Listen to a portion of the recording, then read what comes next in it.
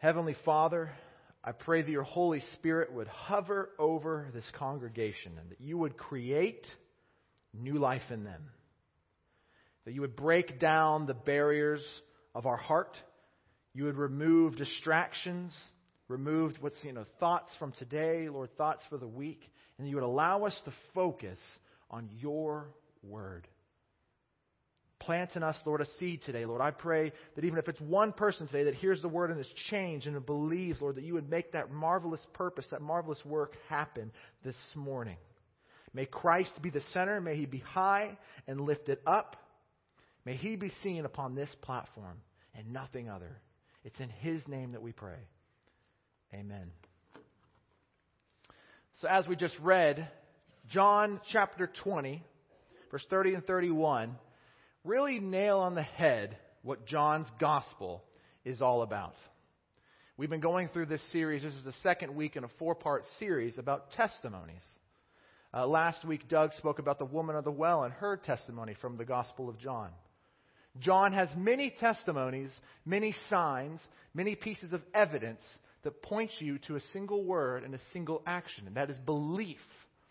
In the book of John, the word pisteuo, which is Greek for belief, to believe, is used 98 times in John's gospel. That's more than the synoptic gospels, the first 3 gospels combined. So the goal of John's gospel clearly is to believe, as it said many different times, as it said in John 20. But these signs, marks, evidence, these testimonies that you have read are written so that you may believe that Jesus is the Christ, that is the Messiah, the Son of God, and that by believing you may have life in his name.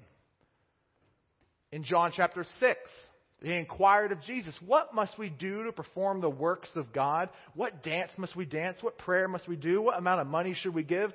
Jesus answers this way. This is the work of God, that you believe in him who he has sent, that Christ is the Messiah. So let's keep this in mind. The works of God is to believe. The goal of John is that you may believe.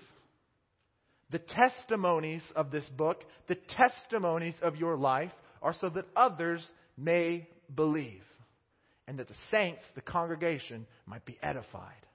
Amen? All right, let's turn to John chapter 9. I have it on the screen as well, and I skip around a little bit for the purpose of time. It's a big chapter. There's a lot we can cover here, but I want to zoom in on a few key points to the testimony of the man who was born blind. So hear the word of the Lord from John chapter 9. As he passed by, that is Jesus, he saw a man born blind from birth. And his disciples asked him, Rabbi, teacher, who sinned, this man or his parents, that he was born blind? Jesus answered, it was not that this man sinned or his parents, but that the works of God might be displayed in him.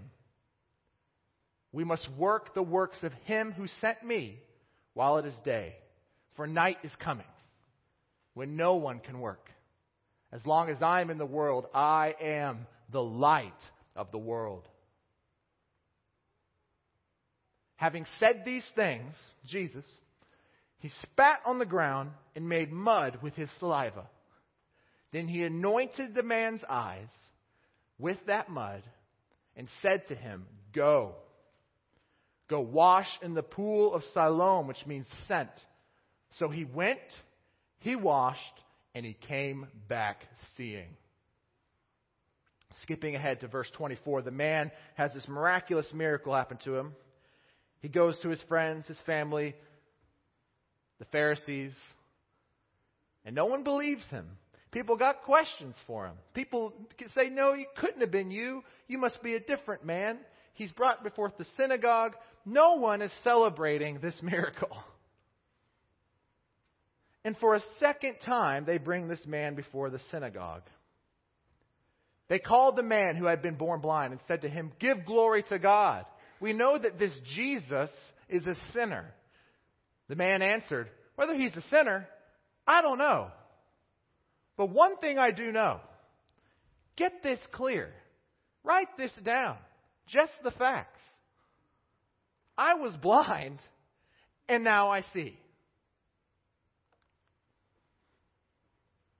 They said to him, "What did he do to you? How did he open your eyes?" The man answered them, "I have told you already, and you would not listen. I told you once. I'm telling you twice. Why do you want to hear it again? Do you also want to be his disciples?" And they reviled him, saying, "You're his disciple, but we are the disciples of Moses. We know that God has spoken to Moses. But as for this man, Jesus, you, his followers, we do not know where he comes from." So the man answered, "Why, this is an amazing thing. You do not know where he comes from, and yet he opened my eyes." He opened my eyes. We know that God does not listen to sinners. He's still not fully understanding what Christ is about to do in his life. But if anyone's a worshiper of God and does his will, God listens to him. Never since the world began has anyone heard that someone has been opened, had their eyes opened after being born blind. If this man were not from God, he could do nothing. That's the way I see it anyway. And the Pharisees answered him, "You were born in utter sin, and you would teach us." And they cast him out. They excommunicated this man from the synagogue. Big move. Key point here, verse 35. Jesus heard. Jesus heard that they had cast this man out. And having found him, pursuing the man, he asked him, "Do you believe in the Son of Man?" He answered, "And who is he, sir, that I may believe in him?" Very close parallel to John 6, John 4, the woman at the well. "Where is this living water that I may drink of it?" Jesus says, "You have seen him, and it is he who is speaking to you." He said, "Lord, I believe." And he worshipped him. Jesus said, "For judgment I came into this world, that those who do not see may see, and those who see may become blind." Some of the Pharisees near him, the Pharisees that are always nearby, said to him, "Are we also blind?" Jesus said to them, "If you were blind, you would have no guilt. But now that you say, 'We see,' your guilt remains." The word of the Lord. So to help us unlock this testimony in this passage, and there's a lot here, I broke it into 4 pieces. There's the question of sin that is posed by the disciples. Big deal. Big question. The physical healing that happens to the man by Jesus. The testimony of this man before his friends, family, and the synagogue. And the spiritual healing. The belief of the man. The worship of the man towards Jesus. So the question of sin. Why was this man born blind? And what I love about the gospel, one of the many, many things I love about the gospel, but what I know it's true, and what I love about Jesus, is he doesn't hide away from the tough questions. He doesn't push them under the rug. In fact, he approaches them head on. He heals this man, knowing fully it's the Sabbath. Could have done it on a Monday. Knowing fully the Pharisees were nearby. Jesus approaches this knowing the questions that could be asked. And the disciples, strolling along with Jesus, being good Jews and trying to probably impress Jesus with their theological knowledge, come upon this man. Instead of having compassion or wondering what the Lord could do with him, they ask this question: Who sinned, Jesus? Was it this dude, this guy here, or his parents? They give him 2 options. Now, it's important to look at how Jesus answers this. And it's important to also think about what Jesus didn't say. So first of all, personal sin. Did this man, was he born blind because of his personal sin? Well, Jesus answers this head on. But we also think about what this question implies. The question of, why did this happen to this man? Why did bad things happen to good people? Why is this man born blind? Why did such and such happen to me? What about my testimony? Yada, yada, yada. Why did it happen? Is there a cause? What's the cause of the sin? Well, Jesus doesn't talk about personal sin. Has nothing to do with the personal sin of the man. He doesn't talk about karma. which even though it has religious implications, is something that a lot of us fall into subconsciously. What goes around comes around, man. Somehow, something happened. I don't know. Caste system, maybe it was his past life. Seriously, this takes on just head on against more than half of the world's belief. Jesus doesn't even go down the road of original sin, which he could have done. And in my mind, in my little office and pastor, I'm like, okay, so original sin, I'm going to write down here the reason for the sin of the man. And I want to go down this theological route, which Jesus could have done, which we all could do. And I think is part of the error of the disciples. Because that's not where Jesus went. Not this time. Not for the purpose, not for the testimony of what John's trying to tell us with what Jesus' purpose with this man. And the other thing Jesus didn't say is that he didn't know. He didn't apply this to meaninglessness, to chaos. Here's what Jesus did say, the purposes of God. He says emphatically, it was not this man that sinned. It was not his fault or his parents. Get that out of your head. It was not. It was so that the works that you may believe, as John says, of God might be displayed in him and through him. Amen. Amen. That has huge implications for you and I. Huge. Stick with me. The disciples asked about causes. Jesus answered with purposes. Amen. The purposes of God are beyond even necessarily our deterministic understanding of how this man got here. Jesus was doing something because when you're in the presence of the Messiah, of Jesus the Christ, of the one who was crucified and rose again, who overcome and overcame death, the purposes matter most. The purposes. He is saying to the disciples, turn away from your fixation on causality as a decisive explanation of suffering, of handicap. That's not anything to do with it.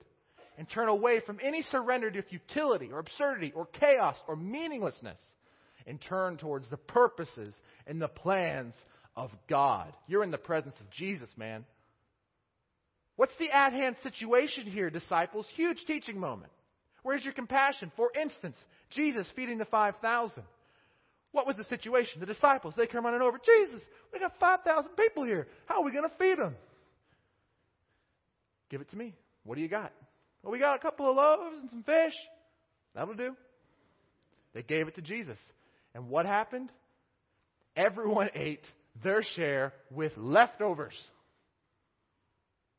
Give it to Jesus. Every situation, regardless of how you got there, regardless of the cause, what got you there in the first place, the originality of it all, it's meant to be given to Jesus.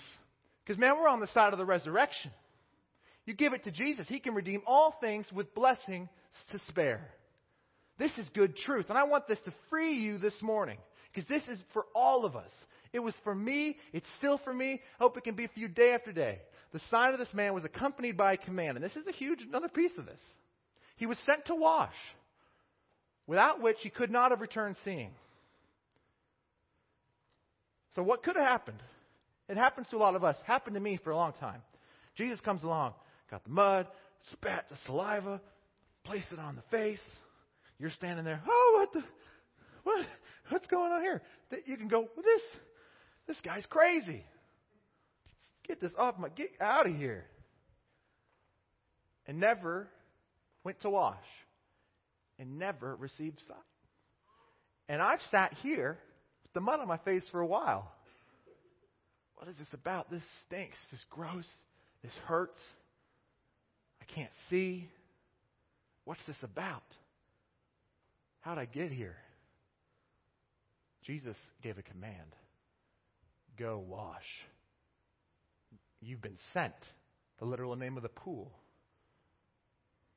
To go in faith. To place everything in the hands of Christ. This healing is huge. So he went back, he washed, and he came back seeing.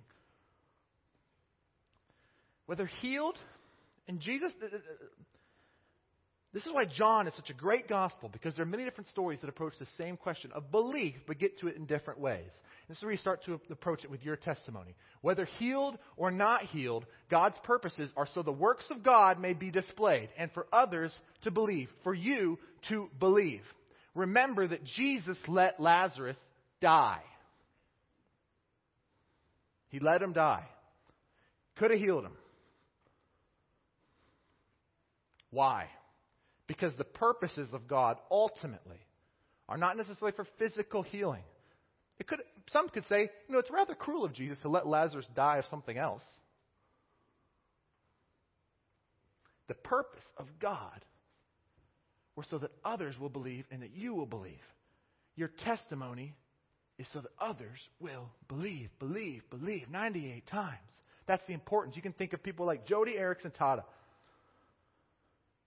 paralyzed from the neck down. Paints beautiful, beautiful canvases with her teeth for the glory of God. No one can tell her that God didn't have purposes in her life, regardless of the situation. Corrie ten Boom, her whole family was murdered by Nazis in World War II. She was preaching, and the very man who did it walked into the sanctuary. And she forgave him. God's purposes.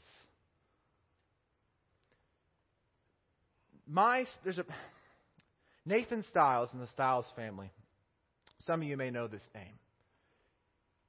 Nathan Stiles was a great, great buddy of mine. We grew up together. He went to Spring Hill. I went to Paola. He attended my mom's church. My mom's a pastor in Hillsdale, Kansas. He was a football player. He was a leader of the youth group. Had a passion, a heart for his peers. Was a Jesus follower. But a great friend of mine. We used to go on escapades together. We used to go to Walmart because that was the only thing to do. And we'd walk in circles and go play on the GameCube. Watch movies and hang out and pray for one another. He was a great leader. Not perfect, but he was a great, great brother of mine. And to many others, many, many others consider him a great friend. But I spent a lot of time with Nathan, and he was actually in our band. I had a band, and he was the lead singer, had a great singing voice, and sang in church.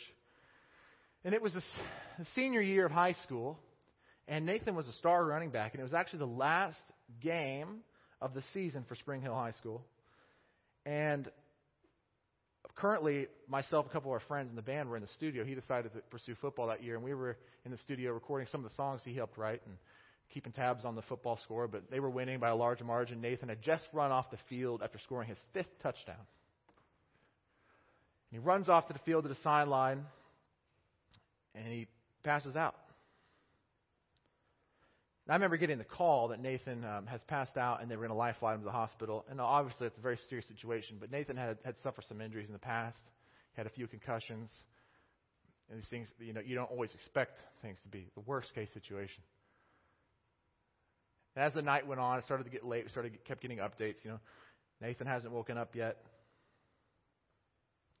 And began to pray, and we said, okay, we need to get to the hospital. It's getting pretty serious. And I remember got in the car with my dad and my brother and driving to the hospital. And about 2 minutes before we get there, I get a call from one of my good friends who was also in this group and was in the band. And I just hear kind of muffled on the end of the line and a person crying. And then I hear, Luke, our buddy's gone. Nathan's gone. And obviously, anyone who's ever experienced death in that way, in a young way, in a shocking way, you go into another dimension, really. Things become wraithy, wispy, and you lose track of time. And I remember going into the hospital and seeing the hallway lined with cheerleaders and football players of both teams, students, teachers, family and friends. And it was just quiet. And I remember turning the corner and going into Nathan's room, and there was my buddy. There was Nathan. His body, and I don't, he wasn't.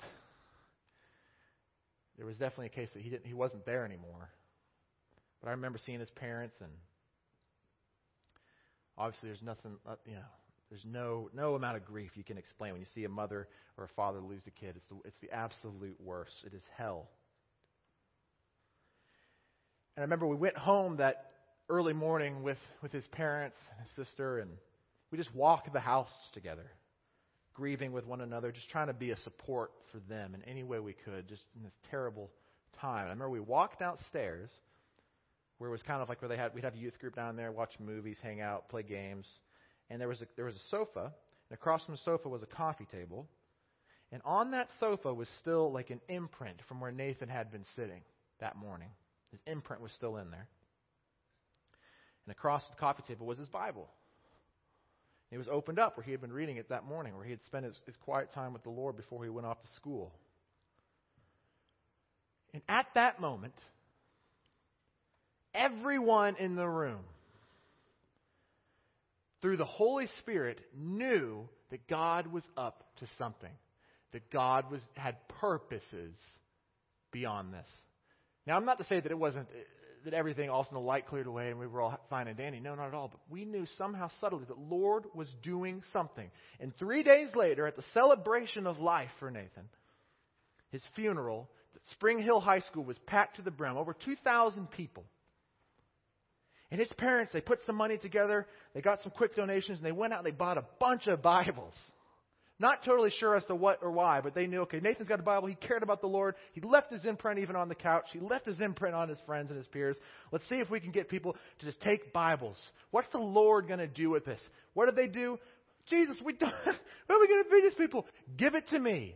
They put their faith, they put this tragedy in the hands of Christ. And he was about to work a marvelous purpose, a marvelous act to cause people to believe. And that night, they gave away 500 plus Bibles, and I saw rows and rows of people come down to give their life to Jesus and take a Bible for the first time. And that spread from there. And to this day, the Nathan Project that has been formed has given out over 50,000 Bibles to people who had never had one before. And almost just as many people have come to the Lord, if not more, because of that testimony. Parents, friends, family, they asked this question of the disciples. Who's at fault, Jesus?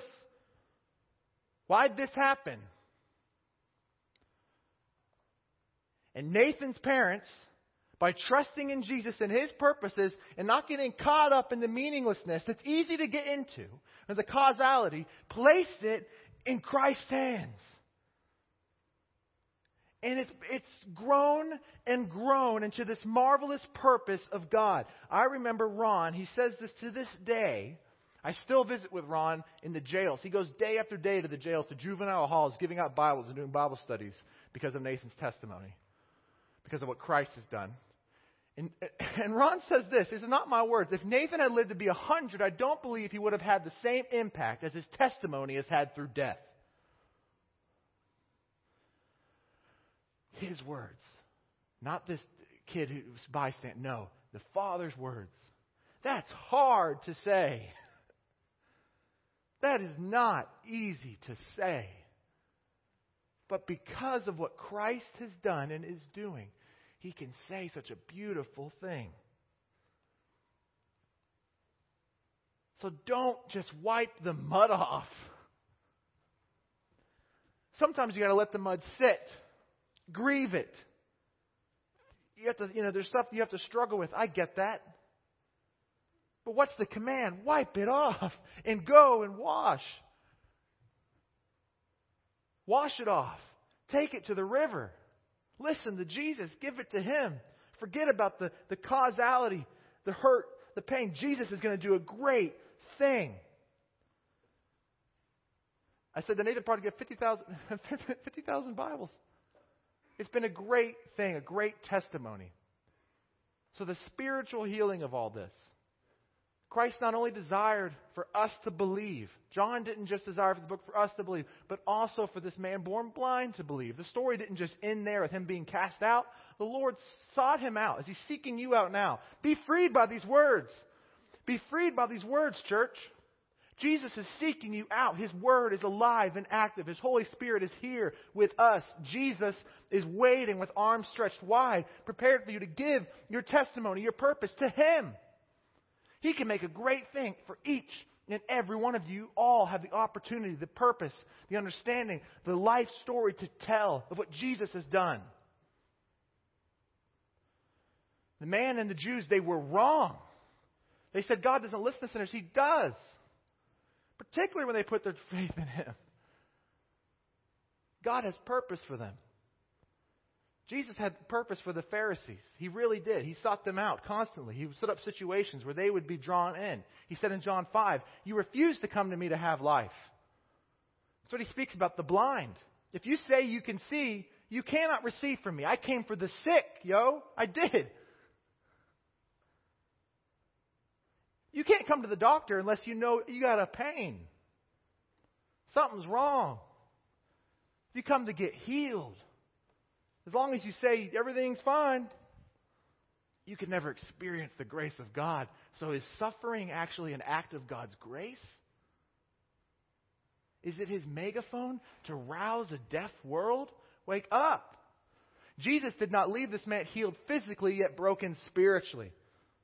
Jesus sought him out, and the man believed and worshiped Jesus. He did not worship Him on the basis of physical healing. He worshiped Jesus on the basis of spiritual healing. Jesus said to him, if you were blind, you would have no guilt. You'd come to me for healing. But you say we see and your guilt remains, and you stand on your own accord. Remember this, suffering is the biggest platform for the gospel. How can James say, count it all joy, brothers, when you suffer? Same with Paul. People are giving their lives to Christ because of the reminder that He is everything. He is the fulfillment. Take today, regardless of the situation, regardless of the causality, place it in Jesus' hand. What is your pain or disability that you have not given to Jesus? You all have one. What grand purpose could Jesus have for your life? He has one. What is your testimony? Church? And if you don't believe, today's the day. Believe the one the Lord has sent. He has taken your sin upon the cross. Do you know your pain? Do you know your sin? He's nailed it there. By placing your faith in Him, you can have life. And Jesus says, I will come back and take you to be with me. This is good news. This is the gospel. If you don't know it, I challenge you to ask Him. Ask the Lord. Lord, what's this all about? Help my unbelief. I want to believe. Take my life. Take everything. Take all that I am and use it for your purposes. I can't answer why everything happens the way or is allowed to happen. But just like this man, one thing I do know is this. The cross. One thing I do know is I was blind, church. I was blind, but now I see. Insert what God has done for you. That's your testimony to the world. I end with this quote from Martin Luther. He says, I have held many things in my hands, and I've lost them all in my hands. But whatever I have placed in God's hands, that I still possess. And you will possess eternally. Amen. Let's pray.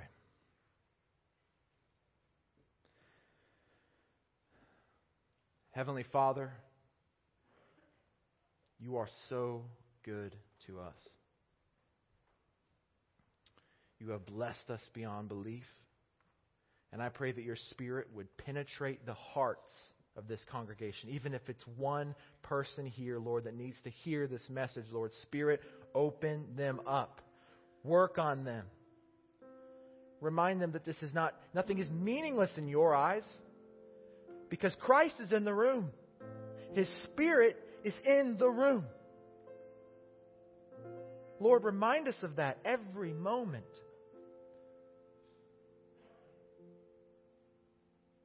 Let us cross and pass it over to you, Jesus. Just take away, Lord, the ridiculous thoughts of our head, the meaninglessness.